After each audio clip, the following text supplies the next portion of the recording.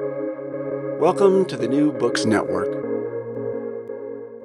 Hello, everyone. I am Erica Monahan, and I am your host today for this History Ex Silo conversation. History Ex Silo is a New Books Network podcast supported by the journal Critica, Explorations in Russian and Eurasian Studies.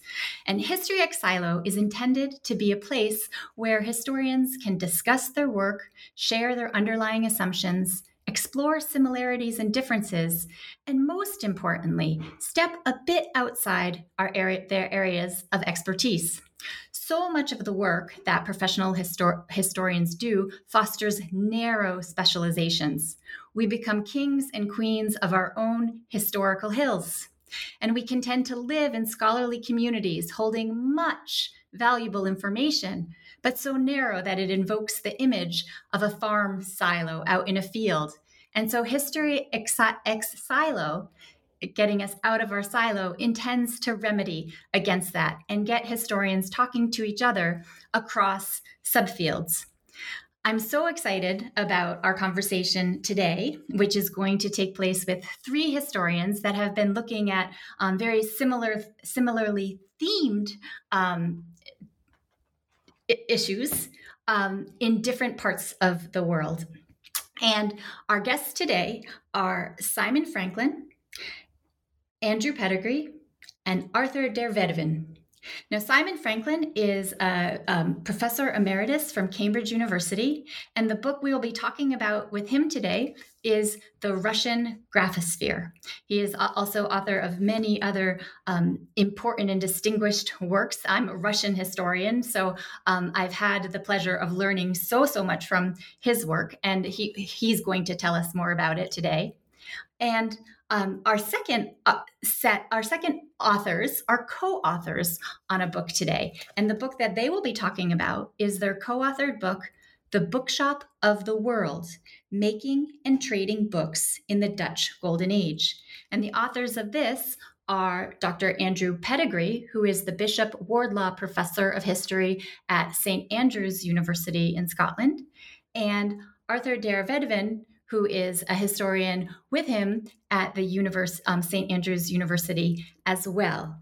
And so without further ado, may I ask you, Simon, may I ask you, Arthur, to begin by telling us a little bit about The Bookshop of the World, Making and Trading Books in the Dutch Golden Age.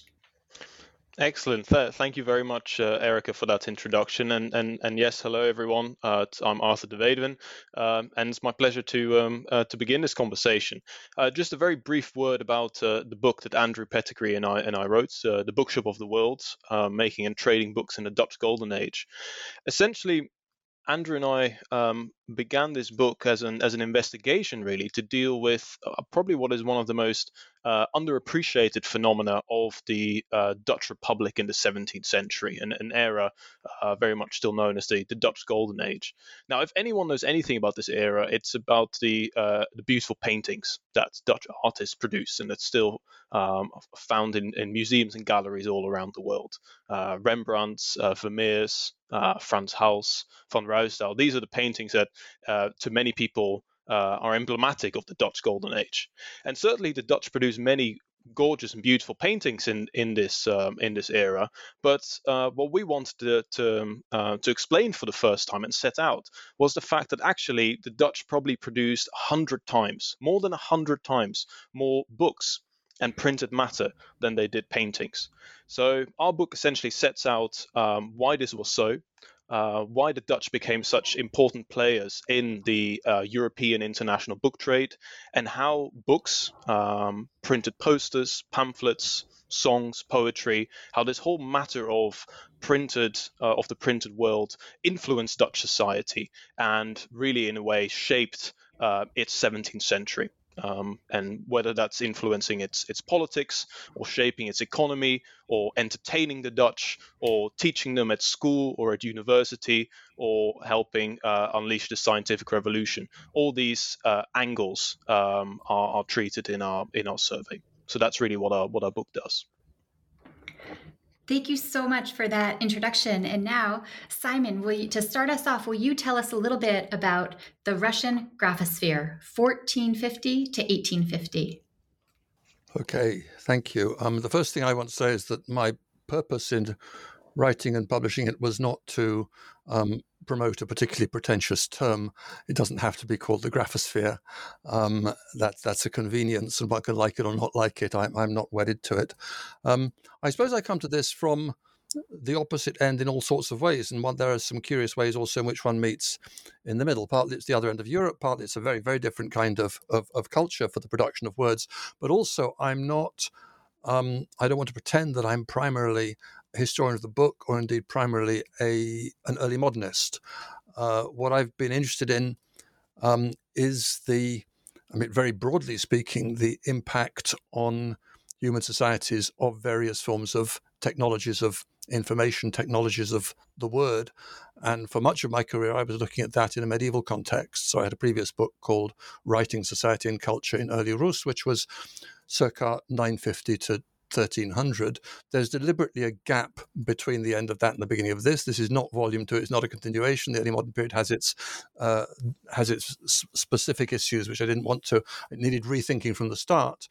But the graphosphere is printing is obviously an important part of it, but it is the spaces of visible words. It's where do we encounter words in life, in society, in public spaces, in private spaces? How does that technology of making words into things, of creating and encountering material texts, impact societies, the economies, the cultures?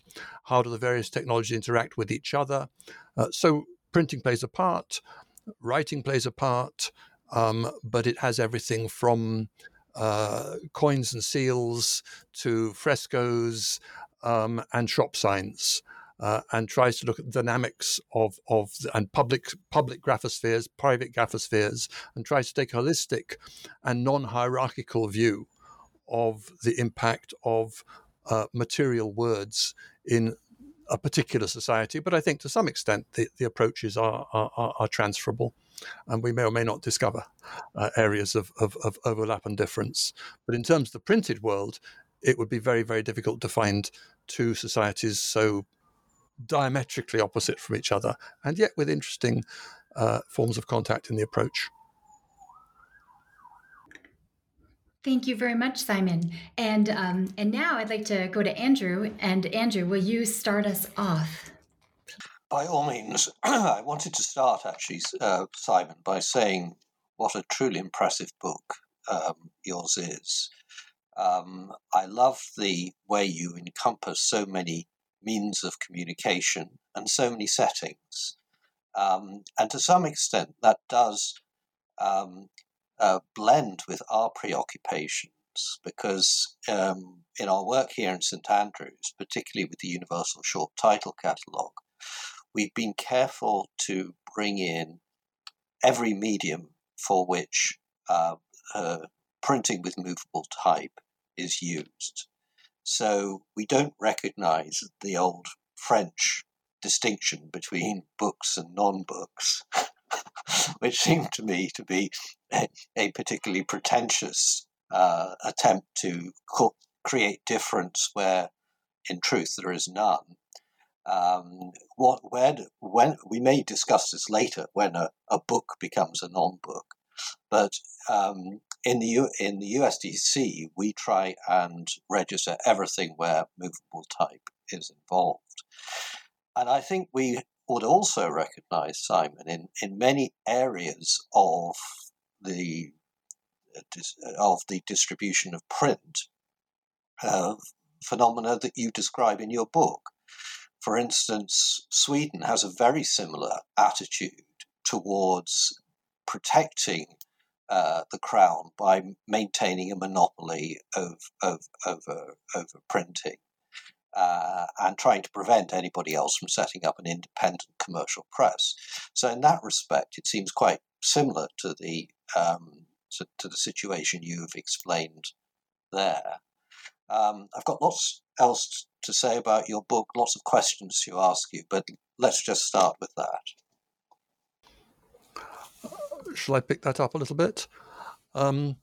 Yes, I mean, just because our listeners may not know just the extent of the contrast between the two. I mean, you are talking about, it's quite overwhelming reading the book, just the abundance, the superabundance of materials at all levels, both the diversity of production, the number of publishing houses, the number of centers which were authorizing printing, the enormous trade in books, the superabundance of international trade, export, re-export, the emporium, I mean, as in your title, the making and trading of books, the attempts to control it, which seem to be completely hopeless because of the degree of distribution of production, though combined from time to time with the most extraordinary episodes of the exercise of authority in suddenly quite stomach-churning ways. That's at one end of the extreme and that every official utterance issued in more than 4 copies had to be printed. I mean, these are major generators of extraordinary amounts of print copy. At my end of the scale, although print came to Russia in the mid-16th century, it was kind of no big deal. And the idea that print is introduced and society is transformed just doesn't seem to work. It came, it went, it came again, it went again. It was largely a church monopoly for a long time, church-state monopoly, and really only became effectively deregulated in the 18th century. So one could barely get more contrasting worlds of print. In the but the kinds of issues which I think are points of productive contact and exploration, apart from the fact that actually Dutch production does reach, one may go into that, but there are direct contacts in various ways. But I like very much precisely the kind of not merely the non-differentiation between the so to speak, the prestige book and cheap production, but the emphasis on the latter that is in your book, that you emphasize very much, that printing didn't spread throughout Europe because everyone was buying Gutenberg Bibles, because printers were printing things that they hoped people would buy, but because they were taking commissions to sell their skills to people who wanted things to be printed, and that's usually fairly cheap production. So I felt the inclusiveness in looking at the way words are produced and circulated was a productive point of contact. But you could hardly get a more decentralized, diffuse, and bottom-up system than you have in Holland. You could hardly get a more top-down and controlled system than you have in Russia. And those ends of a spectrum make for an interesting kind of bookending of a subject, which is often liable to produce fairly large techno-deterministic generalizations, whereas it's clear from your book, and I think from mine, that there are a tremendous lot of other societal factors that come into it in trying to see how the extraordinary technology of print actually does and doesn't interact with, spread throughout society. I think I too fixed on that point of techno-determinism, and I think it gets things wrong in a number of respects. One is that it seems to me that the critical invention of the Gutenberg era is not movable type so much as the distribution network necessary to spread all these books around Europe. And it's often neglected because that has really important consequences. If you take the Eisenstein model, where print is spreading so rapidly over Europe, and it's a revolutionary force you are misled in several respects. Firstly, most of the presses that opened during the 15th century soon closed. Their proprietors went bankrupt. So, in fact, although you can map 200 places which at some point had print during the 15th century, most of them had closed long before the turn of the century. And in fact, 2/3 of everything was printed in only 12 places. And that's because you needed deep pockets to be able to sell the books over a sufficient time until the edition was exhausted. And also because the network of distribution throughout the European continent, partly through the Frankfurt Fair, worked so effectively that you didn't have to be a major center of production in order to have full access to books. And this is one thing I think people who are inclined as we are to statistics sometimes get very wrong. The sense that you can't confuse distribution with availability. For instance, many places on the European periphery, such as England, were very low producers of exportable books, but it really didn't matter to English readers because the access to continental books worked so smoothly. If you look at the early collections, the early lists of collections in England in the 15th century, I would say 95% of the books are imported. And I thought that was one aspect about the Russian graphosphere that I looked for in your book, which I didn't quite find, and that was the sense that the Russian graphosphere also includes lots of Western books, that make their way to the collections of the nobility in the East. In other words, you don't have to be producing to be enjoying the marvelous Burgundian buffet that is print throughout Europe. And of course, the Dutch made a very great deal of money, not only through exporting their own books, but by re-exporting books that came in from France and Germany on which they could still make a profit.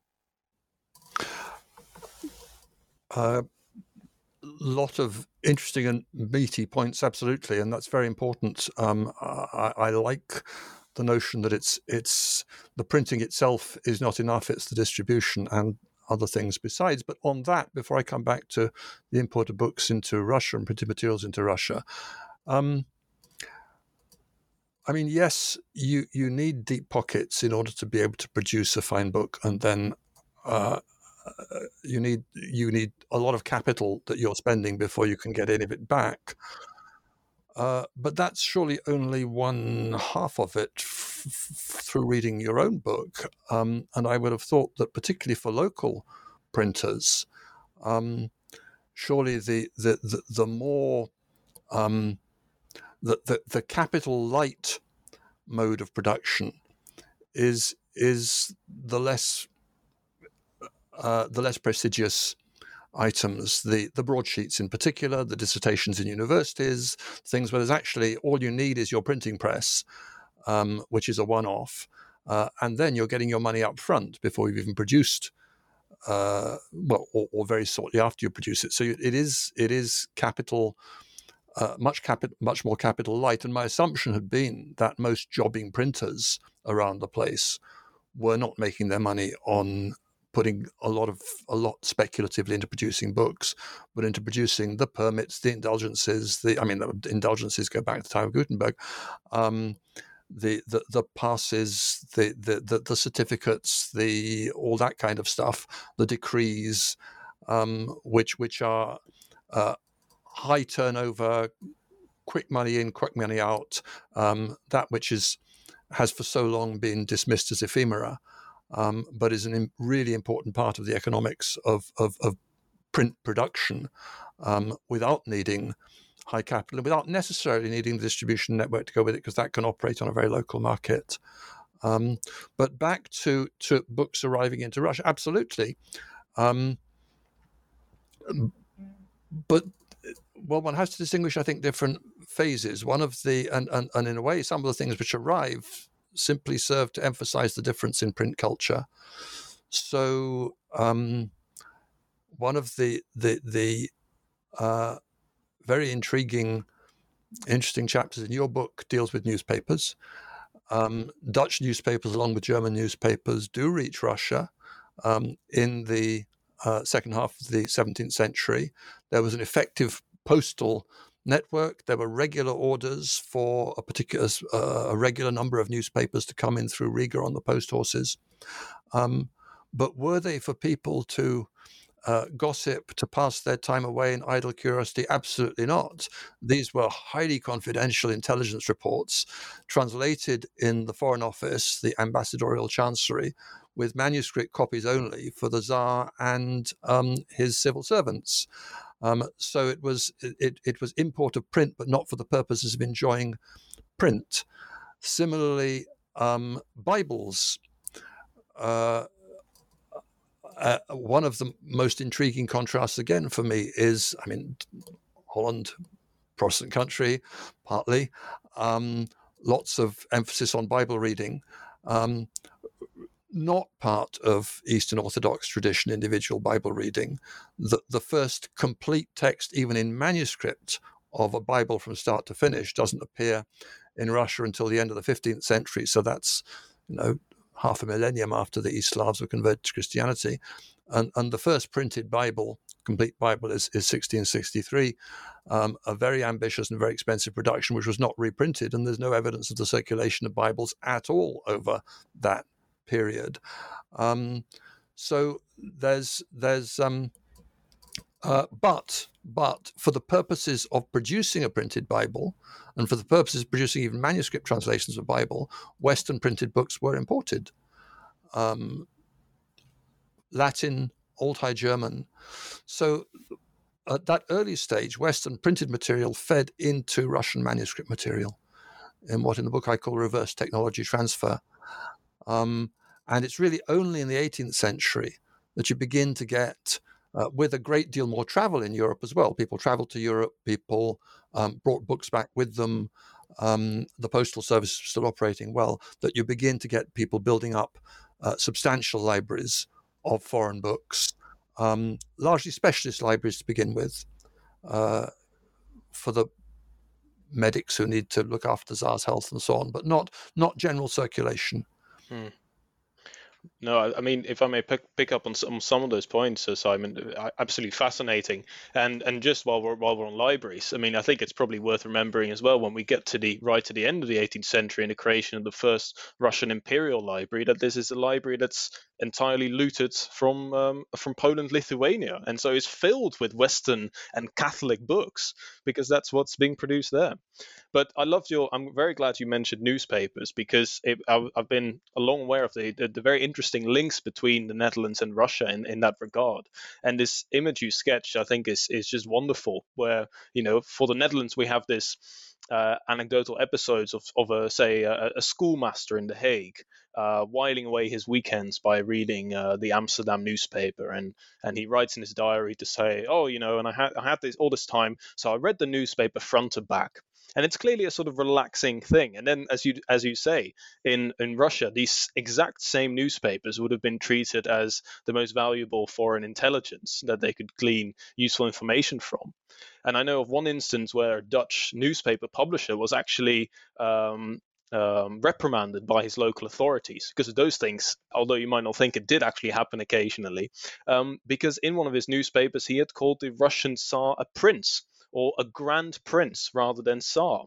And this had come all the way from Russia, that this was an awful thing that the Dutch would speak of their great ruler in this fashion. And so the authorities had to remind the newspaper publisher not to do this again. So there's wonderful links between them like that. The area in which, and actually this, I wanted to ask you about it because it's something which is not so much in your book. You deal, understandably, largely with words, but the area where Dutch print production was much more directly influential in Russia was images, was engravings. In particular, the Dutch albums of biblical illustrations produced by, I suppose, mainly the Fisher dynasty, the piscatores, so to speak, and Matthias Meri, and also sometimes printed by Fischer, became, in the second half of the 17th century, quite extraordinarily pervasive sources of imagery, not just for they were used by the Kremlin icon painters. They were used in the provinces for frescoes in churches. They appear as exemplar for images in anything from enamels to porcelain. Eventually, in the late 18th century, mid late 18th century, and they produce. Because several of them, as you know, came with captions in Latin or sometimes polyglot, that genre became surprisingly widespread in late 18th century Russian writing. You have cycles of verse captions to Dutch pictorial Bibles being produced in Russian, which is, as far as I'm aware, the only kind of direct literary engagement in a rather peculiar genre. I think one thing the Dutch were good at throughout the 17th century is the sense that they knew so few people outside the Netherlands would ever learn Dutch or bother to engage with this as an important language outside very limited areas of commerce, that they had to appeal to foreign audiences and foreign markets in other languages. So this practice indeed of providing multilingual captions to engravings or to maps of sieges, and also producing a lot of their own political and news literature in foreign languages. So the Dutch were home to numerous Dutch language newspapers, for instance, but also French, Spanish, Italian, English, and even Latin and Yiddish. So there is this sense that we're catering to the people of the world. And I was fascinated to see that reflected in your book, where in many ways, there's so many different communities and different languages and scripts that end up being used in Russia itself. And spin-offs in areas which are not even dependent on the export of objects. So this doesn't appear in my book, but the first grammar of the Russian language, as opposed to the Church Slavonic language, was written by a German in Latin and printed in Oxford. But to get the typeface for it, this is 1696, they ordered it from Amsterdam.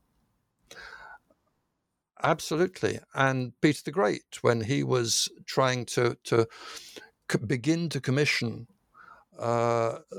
non-ecclesiastical books right at the beginning of the 18th century, so 1700 he started, his first, so to speak, private contract to do that was with a Dutchman, Jan Tessing, who produced a series of books in Cyrillic for the Russian market.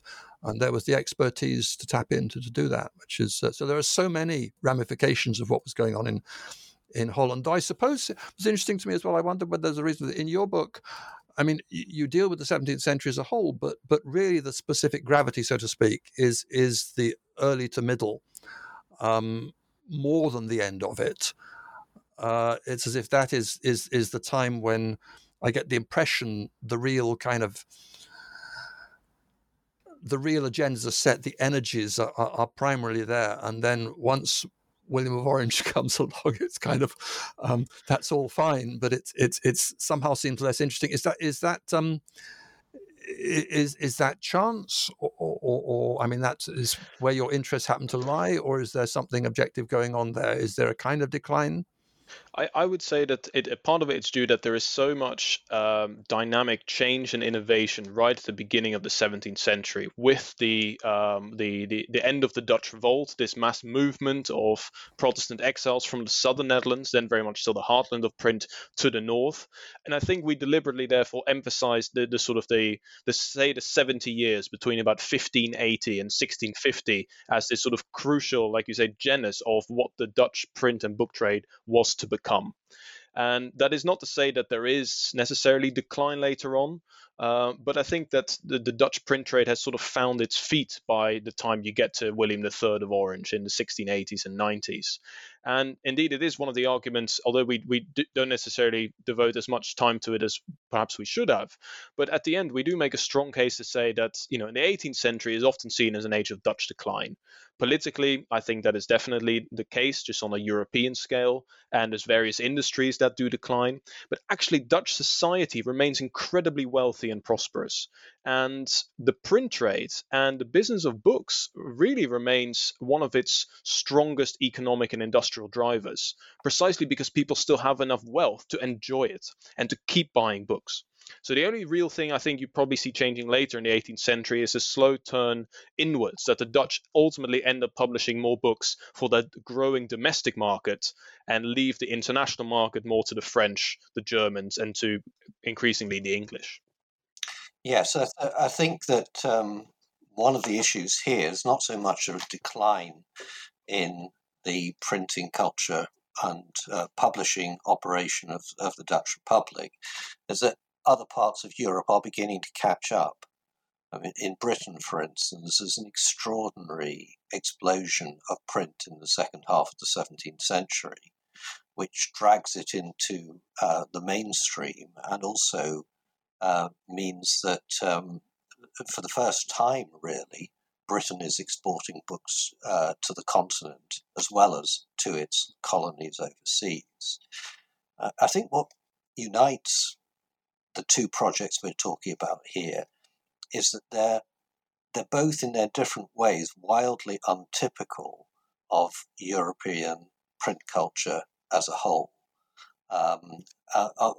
In different ways. You're quite right to say that everyday print is the center of money making, where returns are quick, and that's partly because there is so many arms of the state to provide that work. If you're in England in the 1630s, presses are really only allowed in London. And so if you're the town council in Norwich, it's virtually impossible to use print. On the other hand, in the Netherlands, as Arthur's made clear in his splendid book on state communication, there's over 100 different agencies which at some point in the century are making use of print to communicate with their citizens. And of course, also, I would imagine that they're pretty much on the extremes when it comes to literacy. Literacy rates, I mean, the Netherlands is so urban, particularly Holland. Internal communications are so good that you can be a publisher working in one city and actually send the printing out to another city if your own presses are too busy. And that sort of arrangement is happening all over the century and all over the country. It's also the case that the gender gap in literacy, which is so marked in many parts of Europe, particularly in southern Europe, is beginning to close in the Netherlands, with the result that women are probably much more influential in the publishing industry in the Netherlands than in any other part of Europe. And I suppose, and I would imagine that if you're looking at Russia, we're rather at the other end of the spectrum in terms of literacy rates. And I wanted to ask you about this, Simon, because I followed all the references to literacy in your book, and it seemed to me that we're dealing here with something rather like East Asia, where it is very hard to develop the critical mass of readers for any sort of commercial printing operation. And indeed, it seems like it's quite difficult even to come up with statistics about literacy rates. But you may be able to put me right on that. No, that's correct.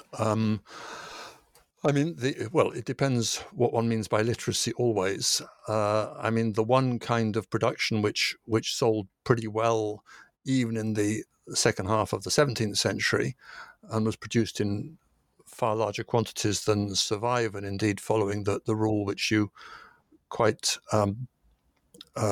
correctly stress in your book, that the most read books are often the ones which survive the least.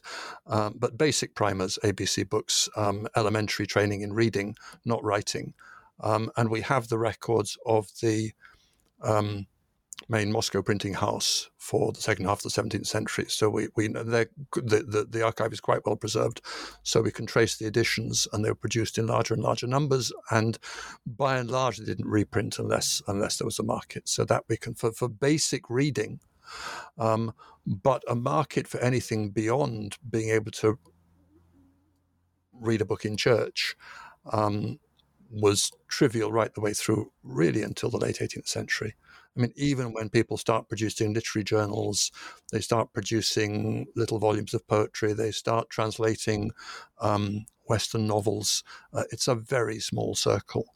And it's still largely a court culture until the late 18th century. And only when you get a combination of two things in the late 18th century. One is the permission finally to set up private printing presses from 1783, and the second is the release of the gentry from the automatic obligation of service.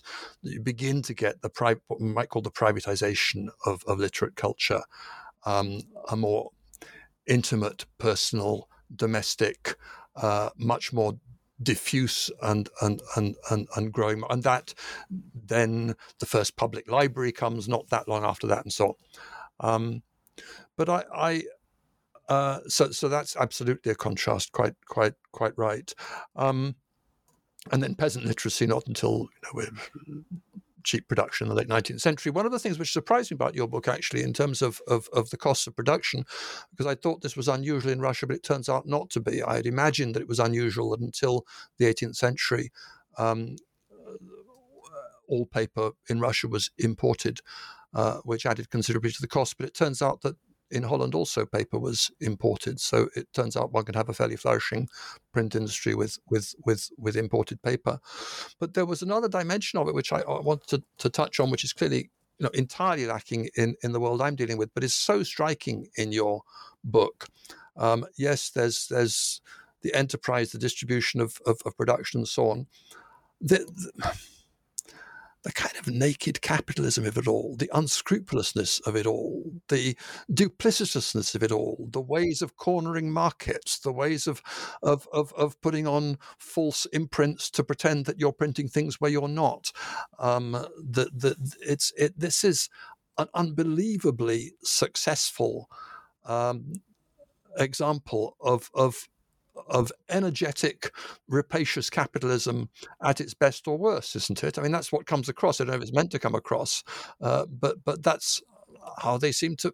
And starting, I don't want to say where it starts, but an aspect of that. I mean, you mentioned, Andrew, multiple printers, but it seemed to me a very significant point was, and you mentioned it early on, was it Cornelis Clash, the division in function between the printer and the publisher, that the printer could hawk their wares so the rise of the intermediary, whether in trade or in production, and that's a really important invention. And intermediaries whose entire focus is on looking at the opportunities. And they don't have to worry about compositors. They don't have to worry about copyright. They're all incredibly impressive chances. Well, I know Andrew will have something to say about this, Simon. So may I just interject very quickly? You've made him a very happy man this afternoon, because Andrew and I have a very harmonious writing relationship. And we've written multiple books together now. But we did often come to horns when Andrew sought to put in another rapacious or another greedy or a word of such like when describing the Dutch. So, as a bit of a patriot, I had to sometimes try to work these out. But I was not applying it to a people as such. I was applying it to certain entrepreneurs operating their profession. Yes. No, I know that's very kind of you, but I do think you are right. I mean, the Dutch treated printing like a true business, like they treated many other businesses in the early modern period, which did get them a lot of stick from merchant communities elsewhere, from foreign powers who complained about this. And occasionally the Dutch were in the political sphere punished for this, that their merchants, their publishers were deemed simply to be too opportunistic and not respecting of the intellectual labors and the spiritual value of the book, so to speak. I mean, we know of some of the great Dutch publishers like the Elseviers actually being forbidden from being in Paris for more than a couple of weeks a year, for fear that if they were around longer, they would cut all these deals, which would see the French losing money. And we know of so many complaints from English booksellers to statesmen in England saying, please stop this flood of Dutch books which have been printed over there in English and then imported to us.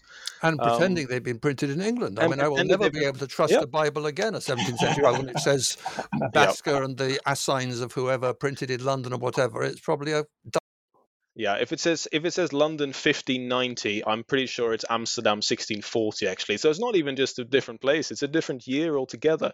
But I can never forget that there is a response by William Laud, who says, I take all these complaints of yours, but would you not want a better Bible that's also cheaper rather than an expensive local Bible? So there is a sense that book buyers and collectors all throughout Europe do ultimately succumb to this idea that, okay, we may not like them very much, but ultimately they do provide us with the books we want, and so we'll settle on that. Yeah. No, it clearly worked. The Elseviers, can I ask another question? Because one of the, I suppose, surprising things in the context of the overall picture you're painting is there's one area in which you point out that the Dutch weren't actually producing as much as one might think, which is high-level academic publishing, the kind of Latin folios that fill many a university library, and it's an odd gap, particularly since I'd always imagined that publishers like Elsevier did that. So what's going on? Why is there that they don't have quite a monopoly on everything, and they have right at the center of what one might think of as intelligent publishing in the 17th century? They don't seem to be doing it. It's just a very, very shrewd choice, Simon, because it's perfectly evident to the Dutch when they go to the Frankfurt Fair in numbers from the beginning of the 17th century onwards, that the warehouses of Europe are stacked up with these high-quality texts printed in Switzerland, France, Germany, which large parts of the edition has never sold, and sometimes is close to being written down as waste paper. So because the Dutch have cash, they can buy these texts at relatively low prices, which can then be resold again. So actually, what's interesting about the Dutch publishing industry is not only what they produce, but what they choose not to produce, and those choices are usually extremely shrewd. Let's move on to a different. I'm aware that we don't have as much time as I'd love to have, but a topic that we touched on earlier, which is government commission of printing, and I mentioned the very striking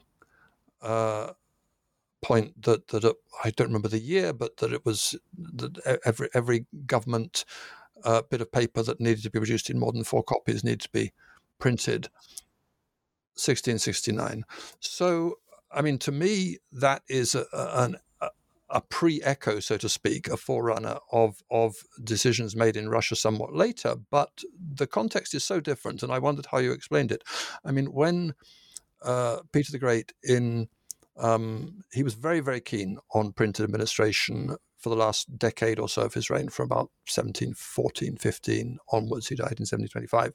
And there's a huge expansion then in the number of government documents which are produced in print. And one of the things I've been doing is with a colleague beginning to produce a catalogue of early Russian printed blank forms, which is a very exciting subject. But the point then in insisting that these things had to be printed was as a defense against forgery. Because print was a monopoly, print was a guarantor of authenticity. With with such a diffuse printing industry, what was the why did something have? What was the point of saying this has to be printed? I think there were two main points behind it. One was administrative and one was what you might call communicative. So essentially, because Dutch politics is so decentralized, there are so many different people involved in the political decision-making process that if you have a administrative document, a resolution you want to discuss, or even an incoming diplomatic letter, it needs to be seen by many more people than it would at, say, the Russian court. So you don't just have the regent sitting in The Hague at, say, the States General, the federal body, or the States of Holland, the provincial body, but all the 20 or 30 or 40 people there have to report back to their various town councils, or to a specific nobleman, or to the Prince of Orange. So it creates this cascading system of governance where I think it made just more sense for them to begin to circulate these in print, because it would mean that they could circulate them in larger quantities and ensure that there weren't too many variant copies of these types of documents in circulation. So standardization, standardization is a big point. I mean, it is. You don't underestimate the number of copies needed in the 18th century throughout the Russian Empire. There were very, very. I mean, the distribution mechanism was quite elaborate by the mid 18th century, and very, very, very detailed instructions as to how, from the various ministries, documents were to be spread around the country, and then to further production of documents to verify that one had received them, and making similar sort of provision that you detail in your book for the dissemination, that is to say, posted in public places, read out in churches, and so on. And I think Peter perhaps even took some of that from what he'd seen in Holland when he visited. Absolutely, and no, I'm glad you mentioned that, because it's one of my main interests, and in fact I'm starting a major research project next year that's looking on a sort of comparative European scale of how government communicated its laws and its political decision making to essentially what you might see as the non-specialists, not to trained jurists or to necessarily even other administrators, but to its subjects and inhabitants. And I think that's where you see the Dutch case also requiring so much print is a conscious decision that's made very early on, and from the Dutch Revolt onwards at the end of the 16th century, to I think to engage more in public with Dutch inhabitants and citizens on a political level. So constantly to explain, I mean, the Dutch in the 17th century ended up being the most heavily taxed nation in the world. Its tax burden is far greater than what you see in France or England or Germany, and this did baffle a lot of contemporaries. Why are the Dutch, who initially revolted because of high taxation by the King of Spain, end up taxing themselves double for this freedom? And I think the answer of a good portion of the answer lies in the fact that Dutch governance was so accountable. It was certainly not democratic, but it was constantly seeking to engage with the people who buttressed it and whose consent was needed for this rule.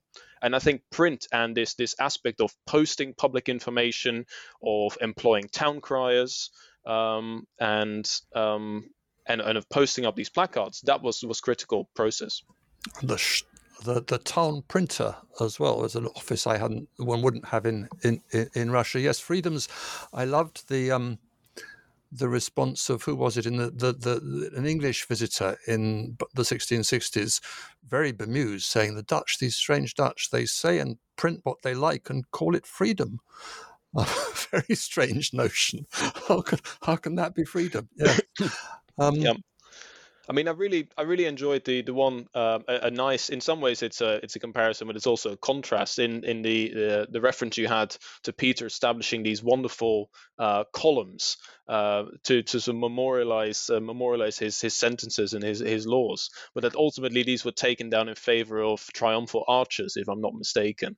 And that's something which the Dutch, they did the exact reverse, because they had a very, very rich tradition of triumphal arches and making these whenever their sovereign ruler, before the Dutch revolt, the Burgundians and then the rulers of Spain, and they jettisoned all of that with the Dutch revolt in place of having all these notice boards and laws exhibited everywhere. Triumphal arches are arguably also a Dutch model, in that one of the early, it's only in manuscript translations from Holland, is an explanation of the triumphal arches, including the inscriptions on them, for William of Orange's triumphal return after the Battle of the Boyne, when he was King of England. And that's always fascinated me, because they really only started giving him triumphal arches when he became king of a different country. And then Peter took that up very soon.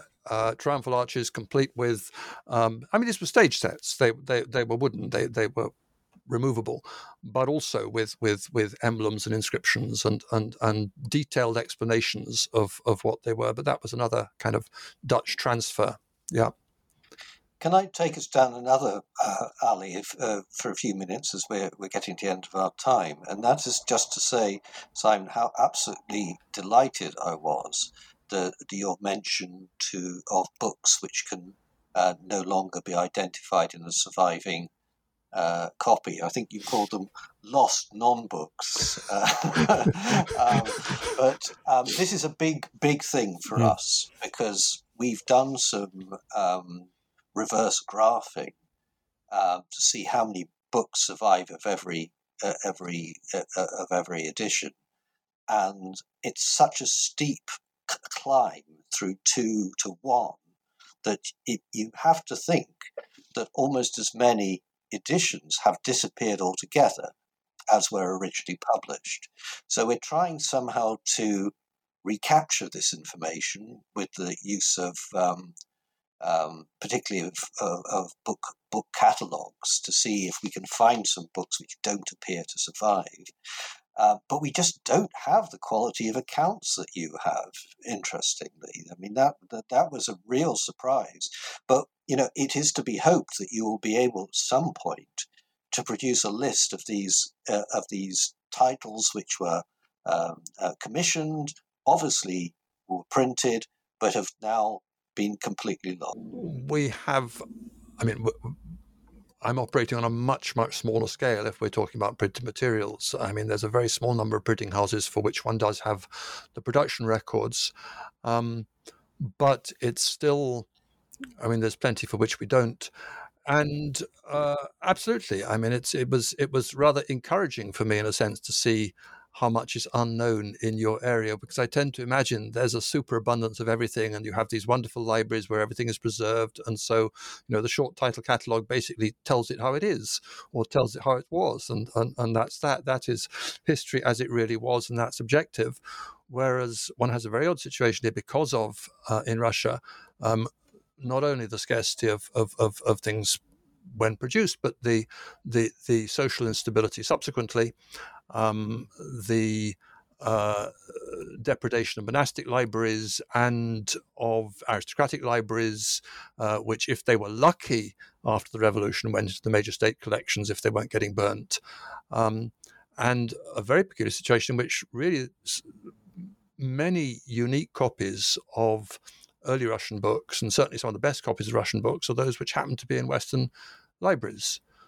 So the earliest book printed in Ukraine in the early 1570s by Ivan Fyodorov, who also was the first Moscow printer, An Axe and Epistles, by far the best copy in the world, is in King's College, Cambridge, printed in 1574, bought in Moscow in 1576, brought to King's College, Cambridge, and nobody's touched it since.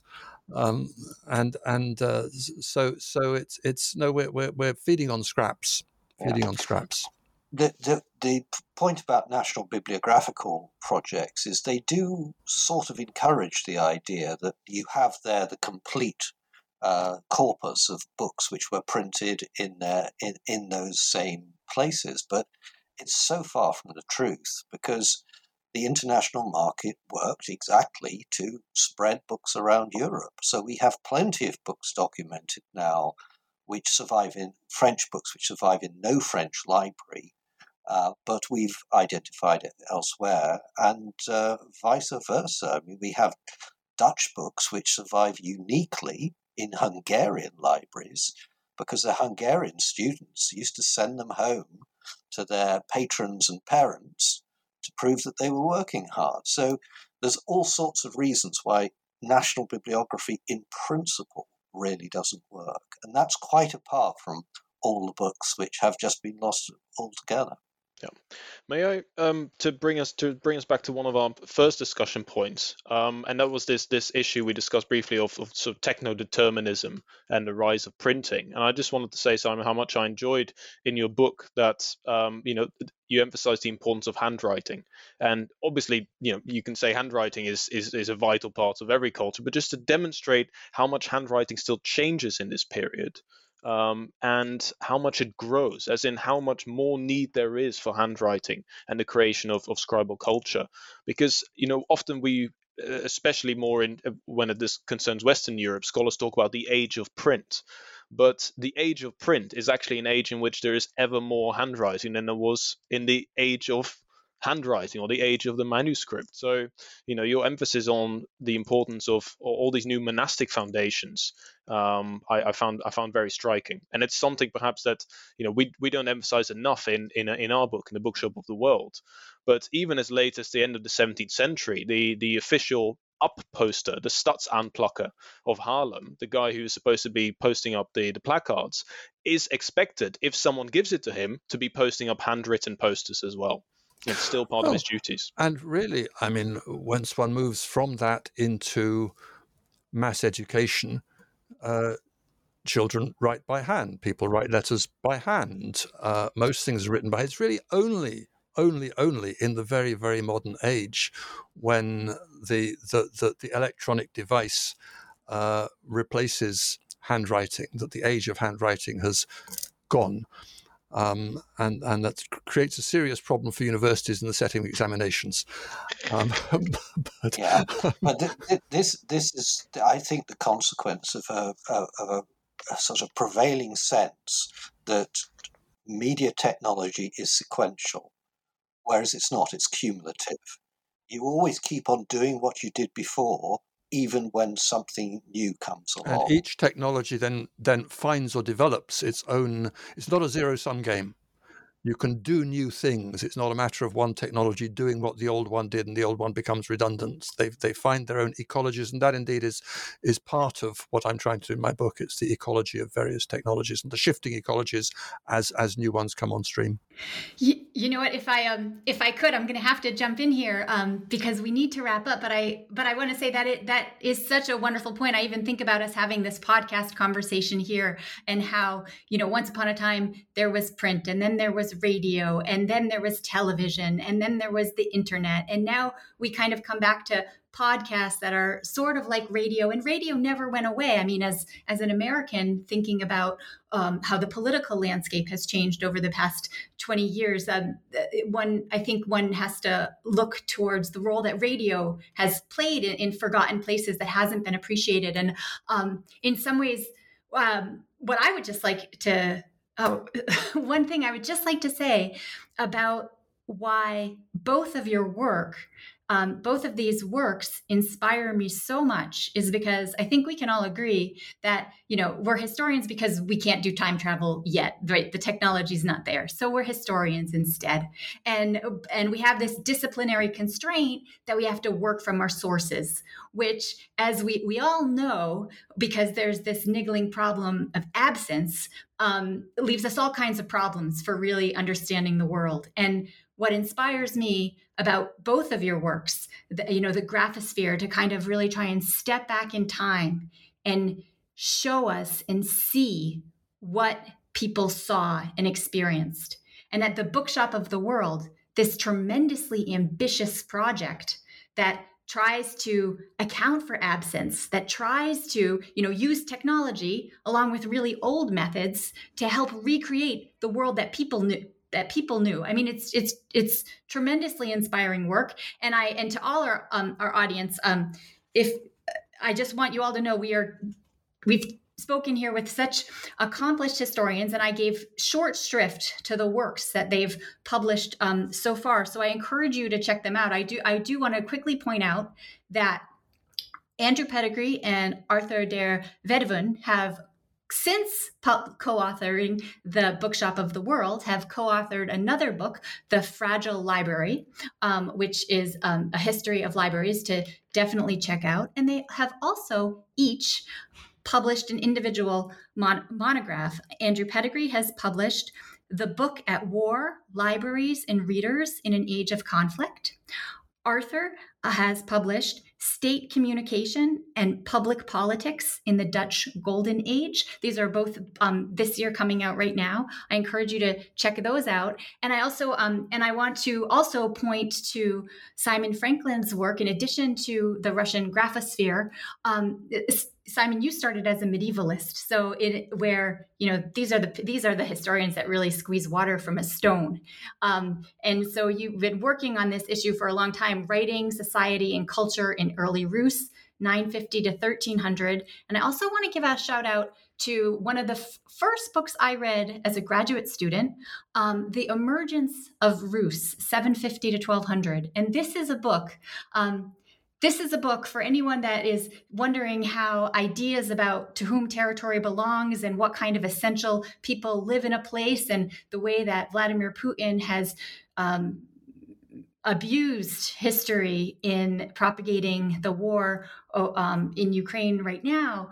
Your book is one that can really take people back to a very different world and a history that is close to the sources and sensitive to what we know about this time. And so I really want to encourage people to read that. But again, thank you so much for joining me. And I encourage everyone we'll put links in the description so people can learn more about your work, past and forthcoming. And with that, thank you so much for your time today.